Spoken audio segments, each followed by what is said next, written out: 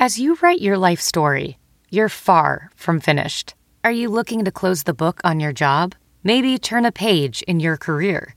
Be continued at the Georgetown University School of Continuing Studies.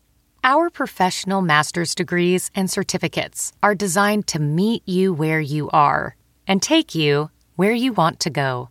At Georgetown SCS, the learning never stops, and neither do you. Write your next chapter. Be continued at scs.georgetown.edu/podcast. So right when word got out that the courts were going to start streaming on YouTube, I really was impressed by that. And I liked the proactive approach to this transparency, and I was excited. After a couple days of watching some of these hearings, I started noticing right away they were disappearing immediately after the conclusion of the hearing. And right away I thought, what's going on here? I got to check into this.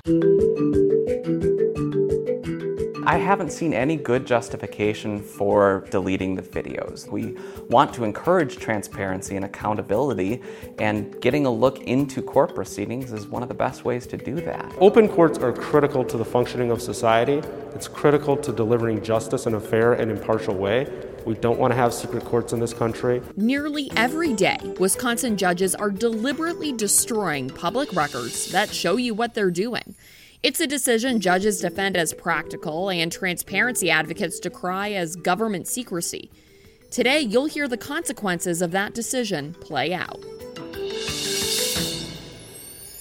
From the Fox 6 studios, this is Open Record. I'm Amanda St. Hilaire, here with my colleague Brian Polson. Hi, Brian. Hi, Amanda. We are recording this episode on Thursday, July 9th, and today on Open Record, we're once again talking about open records. Amanda, you got a firsthand experience here with an issue with Wisconsin courts deleting videos. How did that wind up being a story? Well, first, it's important to know that in this country, courts are supposed to be open to the public, and that's in part because it's your right to see how your government operates, and it's in part so you can hold your elected leaders accountable for their decisions, because remember, in Wisconsin, most of the judges you see are elected. You probably don't have time to go to court hearings all day, or maybe you just don't want to, and that's fine. News outlets go to different proceedings and report back what happened. TV stations typically request cameras in the courtroom. That way you can hear people's tone of voice, watch their body language, see their faces, see for yourself what happened. Now, obviously, we're living in a time where things have really changed in terms of the ability to even go to a court hearing because of COVID-19. COVID-19 really changed the way the courts work. Courtrooms aren't very big, and packing people in there just wasn't really possible when COVID hit. So Wisconsin courts quickly moved online, and transparency advocates applauded that move. The idea was to use Zoom for the people involved in the court proceedings, so the attorneys, the court staff, the parties involved, they all get the code for the conference call, and then to make sure you're not having people from the outside disrupting the court proceedings, the public can watch through a live stream on YouTube. So that way the public can witness what's going on, but they can't interject and interrupt. Now, if all that had worked out perfectly, we probably wouldn't even be talking about this right now. So what happened? I think the best way to describe this is to just tell you what we experienced. So I was trying to watch a court hearing for now former Milwaukee police officer Steve Van Erden. He was charged with operating a firearm while intoxicated on the job. And by the way, those charges came down just days after he retired with his pension. He struck a deal to get a lesser charge of disorderly conduct if he goes through Veterans Treatment Court. And the hearing he had last week was a check-in to see if he's holding up his end of the bargain. So clearly, I have a lot of questions about this case. Van Erden, his lawyer, the DA's office, they're not answering my calls. So watching this court hearing is really my only option to see what's happening. So I'm watching this. I'm trying to record at home as the proceedings are getting ready to start. And I'm working with Fox 6 photojournalist Jeff Frings, who's also watching and recording from a different location. Right away, we run into problems, and the court appears to know there are problems. I'm on our YouTube channel, and it is not showing it. The live stream would start and stop. After it stopped, you wouldn't be able to get in the stream until well after it started. So Jeff and I were in 2 locations using several browsers, our laptops, our phones. We could not get into Van Erden's hearing live as it was happening. When we finally got into the YouTube video, that felt like a victory, but at that point, we couldn't watch it live. Here's the thing about YouTube. When you stream live, by default, the video stays up after the live stream is over, unless you press this really ominous sounding button that says delete forever. So we were able to essentially rewind to Van Erden's hearing, and we're literally 30 seconds into watching it. The screen goes black. We get a notification saying the video was deleted while we were watching it. So now the public has effectively been shut out of what's supposed to be a public hearing. That shows how the people you elect, the judges, are holding a public employee accountable. A public employee, by the way, whose pension you're still paying, even though he's retired from the police force. Well, and I want to step back for just a second, because what really stands out to me here, and if people think about this, again, you're starting with this case that the public's going to be interested in. A cop gets drunk on the job with his service weapon and then is allowed to retire with a pension before criminal charges are brought. So you want to talk to him. You want to find out from not only him, but the DA. Why did they wait until they did to file those charges? Because it was several months later. And in a normal circumstance, in a normal world, you know where he's going to be and when he's going to be there because he's got a court hearing. So you would show up at the courthouse, and as we have done so many times for many years, you would attempt to ask some of those questions maybe in the hallway, outside the courtroom after the hearing or before the hearing. You would have that opportunity for access. Because of COVID-19, that's already taken away. So the only opportunity you have left is to witness this hearing. Yes, and to hear, okay, is he meeting all of these requirements? He has this deferred prosecution agreement. So part of what I'm monitoring is he has to meet certain standards. And if he doesn't meet certain standards, are they going to give him the benefits anyway? Are they going to hold him to that? Especially given these other questions about how his retirement was handled. I think those are very fair questions for the public to have, and they want to know that we're watching this. So you're right. We actually requested a camera in the courtroom, even though we knew it was probably going to get denied. But we still wanted to ask. And the off chance they said, yeah, we're actually holding this in court and you can show up with a camera. And they said, no, because it's all virtual, but you can access it through YouTube. So the courts themselves specifically said, this is your way to access the proceeding. And then we couldn't access it. Well, and I bring that up because that's already one level at which access is being denied. The typical way we would encounter people who appear for a hearing, you have an opportunity to encounter them in person. That's already gone. Now you're left with the only way to witness this is to watch it. Then there's technical difficulties, so you couldn't watch it live the way you're supposed to. So there's only one way left. And the only way left is that automatic video that YouTube records, and they deleted it almost immediately. And the thing is, if it was just this one case, maybe we could work past it. It's not just this one video getting deleted this one time. The guidance you got from the Wisconsin Director of State, or the judges got that you've seen from the Wisconsin Director of State Courts, it tells all judges to delete their YouTube streams after court is over. Why is that? That's a good question, Brian. And honestly, we haven't gotten a straight answer about why that is. So let me back it up here, because if you look on these YouTube channels that these different courts have, you'll notice that they're empty, even though they've done hundreds of hearings since COVID-19 started. And I spoke with a guy named Kevin Mathewson. You heard him at the beginning of this episode. He is a former Kenosha alderman, and he's a private investigator. So he watches a lot of court hearings. That's part of his job, is to monitor those proceedings. And he noticed the videos were being deleted. So he filed an open records request for the emails that were going back and forth with judges, with court staff, about how this was going to be handled. And, you know, those are public records. He got them.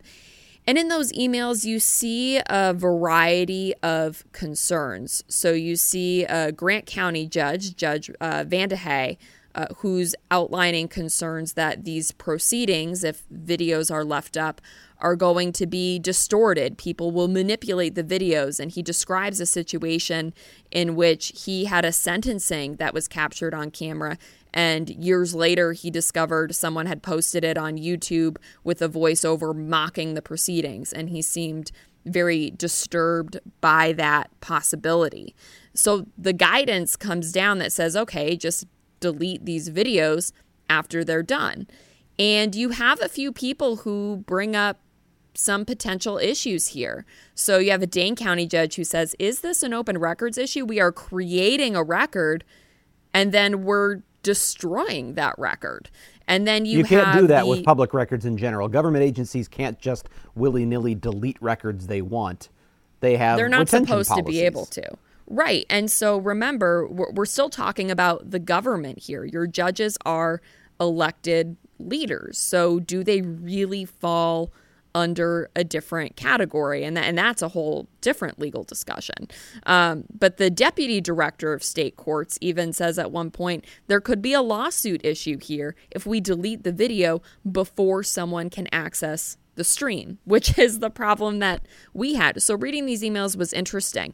But really the only case I saw in those emails for deleting the videos was the fear of the proceedings being mocked or manipulated. I know we're in a little bit of a different space here being a podcast, so I can offer a little bit more opinion from time to time.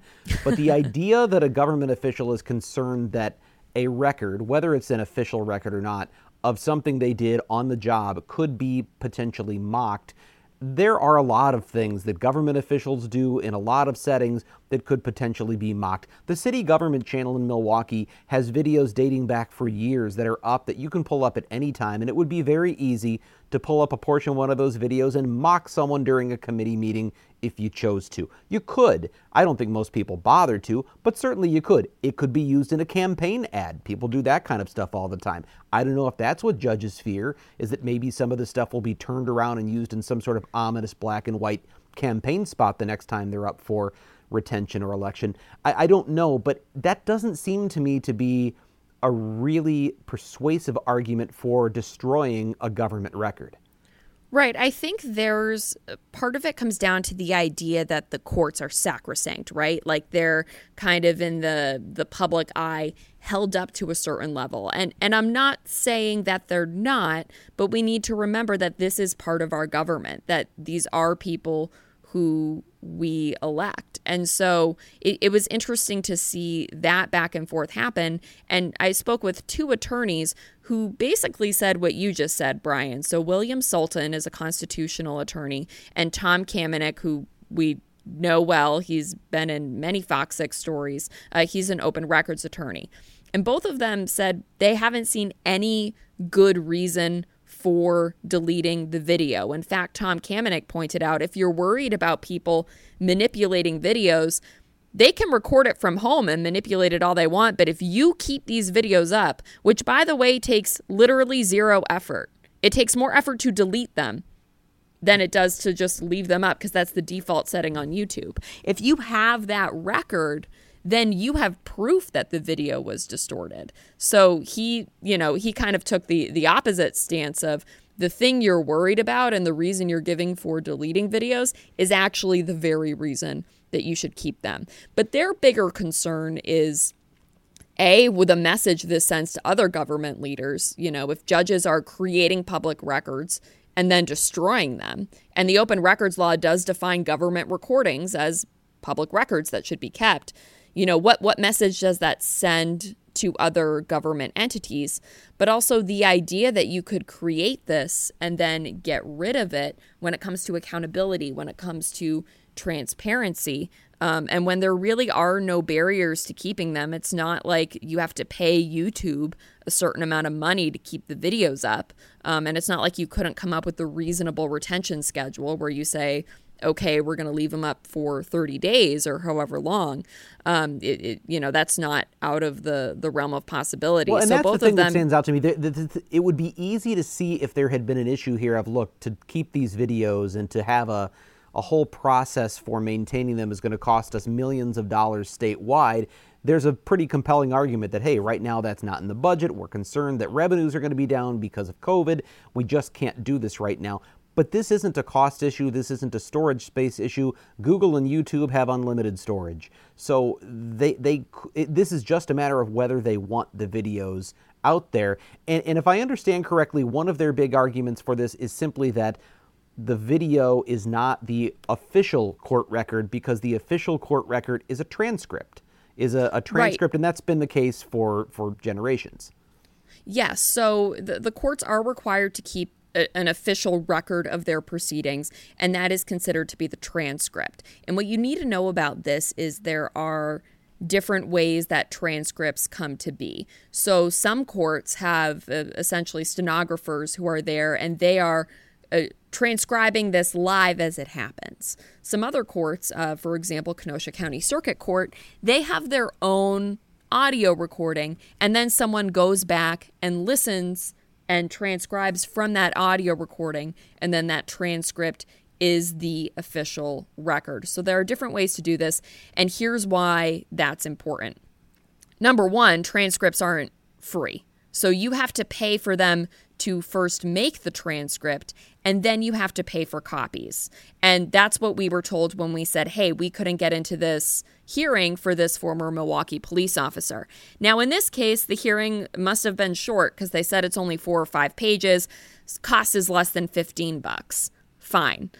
In a lot of these cases, especially when you're dealing with longer court proceedings, transcripts can easily run upwards of $400.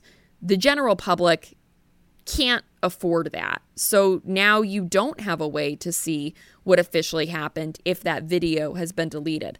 But the bigger issue is that there are times now with COVID where there is no transcript. There is no record of what these elected leaders, what judges are saying and doing in their courtroom and how they're handling these cases. So Kevin Mathewson, the private investigator and former alderman we spoke to, he had a hearing where he was able to record the very beginning of it, but couldn't record the rest of it. The YouTube video, of course, got deleted after the fact, so he requested a transcript.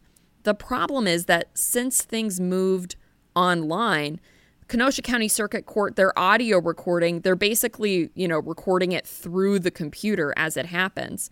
And they sent him a letter saying, sorry, our audio recording was so poor that it was impossible for the court reporter to come up with a transcript. You couldn't make out anything anybody said. So beyond there's no whatever record. Minutes were taken, there is literally no record of that hearing. There is literally no record of what happened in that hearing. There's no way to know. There's no recording. And if the YouTube video had been allowed to just stay there, then there would be a record of what happened. So, and typically the audio recording wouldn't have had a problem because when you're recording someone in person, it sounds very different than when you're recording through a computer. So they've promised that they've updated their audio system, but that's not the point. The point is we now have potentially multiple court hearings. I don't know how many. But if this problem was just picked up when Kevin Mathewson requested the transcript, we have weeks potentially of hearings where there is no record, and there would have been if the judges had literally done nothing and left the YouTube video up instead of taking the very deliberate action Amanda, of deleting them. You said something, though, that stood out to me, and I don't know if this is it, and I know you really haven't had the opportunity to ask a lot of questions because what you got from the small number of judges who responded to you were written letters, written answers, rather than a conversation where you could ask back and forth. But you raised the question of the cost of transcripts, which is prohibitive for many people. They're simply not going to order a transcript of a hearing if it's going to cost $400. They're just not going to do it. So that means they're not going to get access to it. A YouTube video would be free, so they would be able to. But it makes me wonder, is there a concern among the courts that making YouTube videos available for free would in fact cut in on their business because payment for transcripts is a revenue source? Is there a concern there? And I don't know if that's the case. I'm speculating here, but it's something that came to mind because I can imagine that if you can access it for free, why pay $400? Right. And that's something that transparency advocates, they've speculated pretty much in the same way, Brian, but no one from the court system has actually said it. That doesn't mean they're not thinking it. We emailed several judges. We emailed the director of state courts asking for interviews about this. One, because if we're going to mention you by name, we want to let you know we're doing a story and give you a chance to weigh in. But two, because we do want that perspective. Maybe there's a reason that hasn't been discussed via email that no one's telling us. Most of the judges did not respond. The two that did were basically clarifying some of their comments in the email. So Judge Van de Hey, who we mentioned earlier, who was concerned about videos being manipulated, he didn't directly answer questions about whether he thinks YouTube videos still should be deleted. He did say that some of his concerns about YouTube streaming have been alleviated. He doesn't have problems with the way his colleagues are doing that. He actually provides direct access to the Zoom call and sets up, some security measures so the public can't disrupt it. That way, presumably, if there's a technical issue, it's because it's happening on the call and everyone's having the same technical issue, so the public can experience what everyone else is experiencing. I hadn't thought about that. Because you have these two different video streams, essentially, if the Zoom call's going fine, but it's the YouTube thing that has the problem, the only people being shut out are the people trying to watch from the public on YouTube, but the court proceeding may be going on fine. So what you're saying is, he says if we give people access directly to Zoom, then if there's a problem on the Zoom call, then the court proceeding itself isn't going forward, and it's not going to until that's resolved. Right. So that was his solution. And, it doesn't really address the issue of if you're creating a video and you're a judge, do you need to retain it? And open records advocates say, yes, you do. But that's kind of one way he got around his concerns about things being on YouTube. The reality is, even if you're on the Zoom call, you can still record the proceeding and post your own video. So is there really that big of a difference if it's on YouTube? Probably not. It's interesting, just this idea of where we're allowed to have a camera and when. And again, maybe you're not the kind of person who's going to sit at home and watch court YouTube videos. I don't expect you to be. That's something that we do, quite frankly, so that you don't have to. But when the public can't see something, when no one can access it, we talk about it and we make a big deal about it because that affects the ability to hold the powerful accountable. And maybe nothing strange or wrong or salacious is going on in these things you can't see, but quite frankly, you don't know. And we know from years of experience with Wisconsin's open records and open meetings laws that public leaders behave differently when they know people are watching. And that is something that has been a huge product of these rules and these laws surrounding transparency. So when the public gets shut out, what does that mean for our justice system, which you fund? You're the reason it exists, and then you can't see what's happening? That doesn't sit well with a lot of people. We could have a whole separate podcast, maybe a series of them, on why we still to this day cannot get cameras into federal courts. And I think that's just a huge shortcoming for the public's ability to understand what goes on in federal courts. I worked in Pennsylvania before this, where we couldn't have cameras in any court. Yeah, and actually, Wisconsin is actually one of the better states in terms of giving access to state courts. You're hardly ever told no as long as you make a request for a camera in the courtroom in a timely manner. I can't remember a time I've been denied unless there was a very unique or specific circumstance. So access to courts is generally, in normal times, non-pandemic times, is normally very good. Then again, we've never had a reason for the courts to create YouTube videos. And now my first thought is that makes it even better. We've got this great way to go back and review things without having to show up in court with a camera, without having to make an advance request. And the videos are being produced, but they're also being actively deleted. But like I said, we could go on about why there's nothing in federal courts. You can't go see those there. And as you said, these videos didn't exist before. So it does raise the question from the other side. If these videos weren't there before COVID, and this is just a temporary thing, what is the big deal? I mean, we didn't have these videos before COVID. Why do we care now if they get rid of them?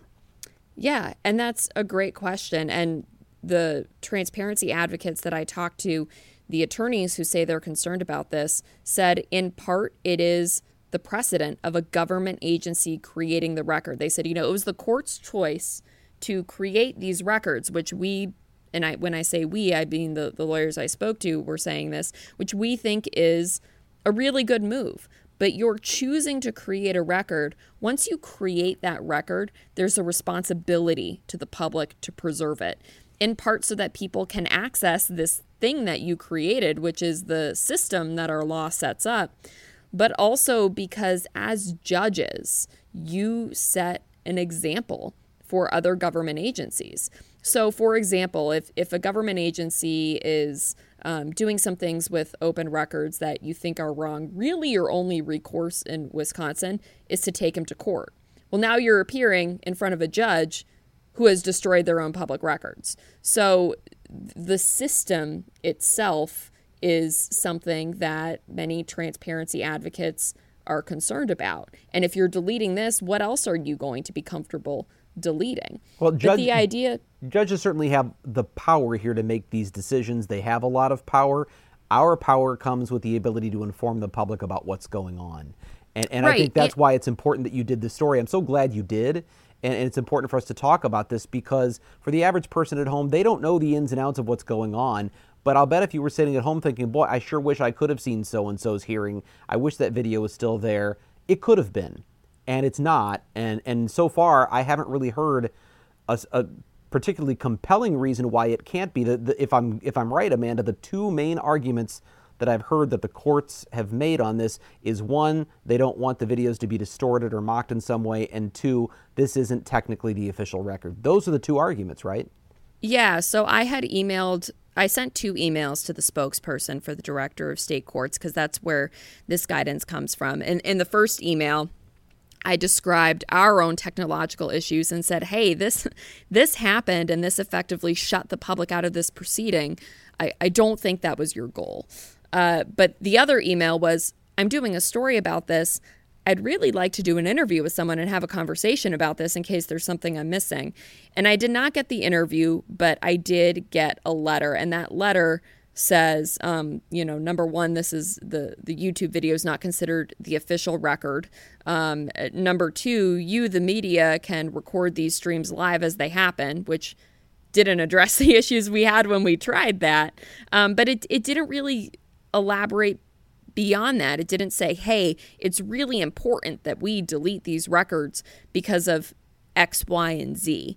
And I think that's another part of it. So there's the question of whether this is a violation of the open records law, but there's another question of, just because someone can do something, does that mean they should? We're in 2020. We have more digital records. And as the director of state courts pointed out, yes, streaming through YouTube can give people more access. And that's why transparency advocates were originally really excited about this idea, because it means from anywhere in the state, anywhere in the country, you can sit down and watch what's happening in court instead of having to lug all your stuff there and see what's going on.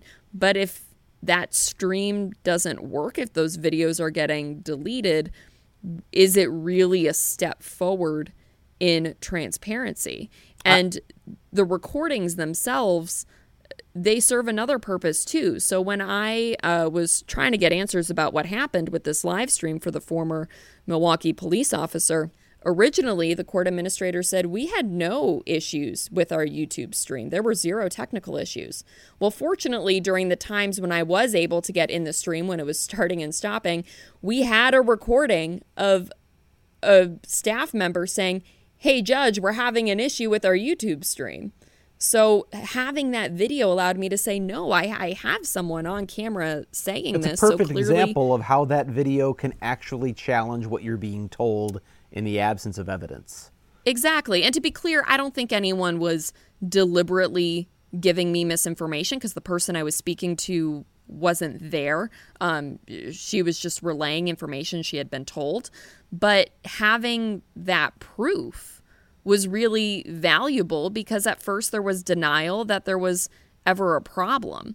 So I think that, yes, these videos did not exist beforehand. That doesn't mean that they should not exist going forward. And I still haven't heard any kind of compelling reason that serves a public interest as to why these videos are being deleted. I imagine that the courts view this as a temporary thing, hoping that when we get past whatever it takes to get past these concerns with COVID-19, that we'll be back to in-person hearings, in-person jury trials, and YouTube won't be necessary anymore. How long is this going to go on? That's a good question. So the hearings that I've sat in on when they schedule out, they've been scheduling out for August and September, and they're still scheduling virtual hearings for those times. So I think originally when this system was set up, it was thought maybe it would be pretty temporary, but I don't know how long it's going to go on. And I think some of it too depends on the comfort levels of the judges. So okay, we're at a point where they're legally able to open up their courtrooms, but will they? Will their staff feel comfortable coming back? I mean, think about how many people go in and out of a courthouse every single day. And we're entering the fall. If we have a second wave of COVID, we have flu season. I have a feeling that YouTube streams aren't going away, or any kind of live stream, I should say, isn't going to be going away anytime soon. So if we have months more of this, we need to figure out a way to make sure people have access. And it's technology. It's going to break sometimes. Sure. It's not going to work, and that's understandable. But there needs to be a backup so that if it doesn't work all the time, the public isn't completely shut out of this process that shows how their government works. And as an advocate, as we are for open records, for transparency, for access to what your government is doing, I would love it if, quite frankly, even when they did return to the courtroom, if they kept running streams online for people to see, so they don't have to drive to the courthouse and appear, so they could sit at their desks at work and check in on an important hearing that they want to keep an eye on, so that they could go back and potentially review video of a case that is of great public interest, or at least interest to them. I don't know that that's what's coming, but it could well be. If you really stepped back for a minute, COVID-19 has changed a lot about how we do things in America and around the world. It's changed how workplaces operate. We've heard a lot about how employers are going to be doing a lot more, having employees work from home and telecommute, than they ever considered before, because it's opened up the idea that this is possible and that there are efficiencies and savings. This could potentially, if the courts embraced it, be a thing that really expands, dramatically expands access to the courts for the public to consume, unless they view this as, we're going to just keep things the way they were and go out of our way to delete that access or eliminate that access. I think there's an opportunity here. I think it's one that could be very beneficial for the public and really expand access to an understanding of the courts. We'll see, I guess, if that's where this goes. And look, Wisconsin has a variety of judges. I don't presume that they all think the same way about this issue, because they don't all think the same way really about any issue. It sounds like there's a little bit of bristling at the idea that people would be able to see anything at any time. So, Brian, the way things worked before, if there's a camera in the courtroom, you have to make a request. The judge knows about it ahead of time. The judge knows the camera is on. And we've talked about this before. It's human nature. People behave differently when they know there's a camera on them. If someone's able to see this and have video of every proceeding forever, I know for a fact that there are some judges who are concerned about that. The question is, do those concerns serve the public interest in seeing how their government goes? And that argument of people playing to the camera and such is more likely when cameras are rare, because, well, this is an unusual circumstance. The cameras are here. They're all watching. I'm going to play to the camera. If it becomes an everyday understanding that every proceeding is recorded and goes on the internet, that uniqueness, that unusualness probably goes away.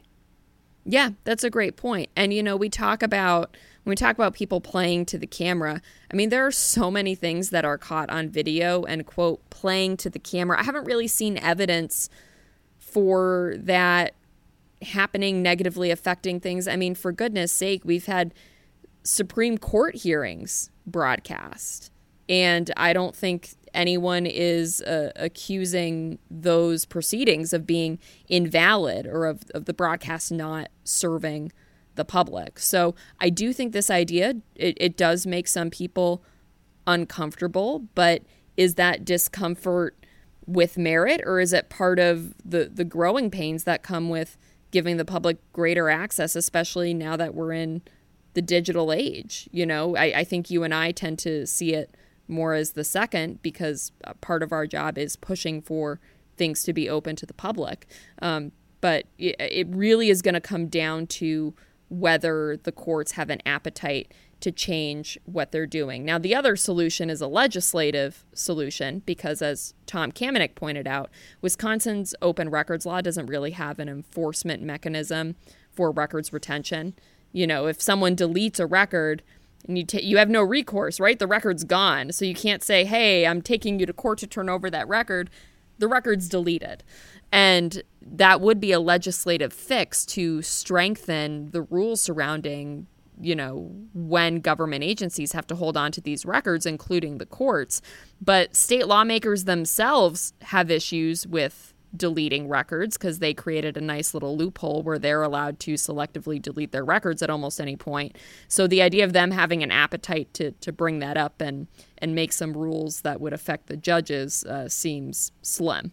I will say this. We obviously, as advocates for transparency, we have a viewpoint on this, and we're the only two talking here today.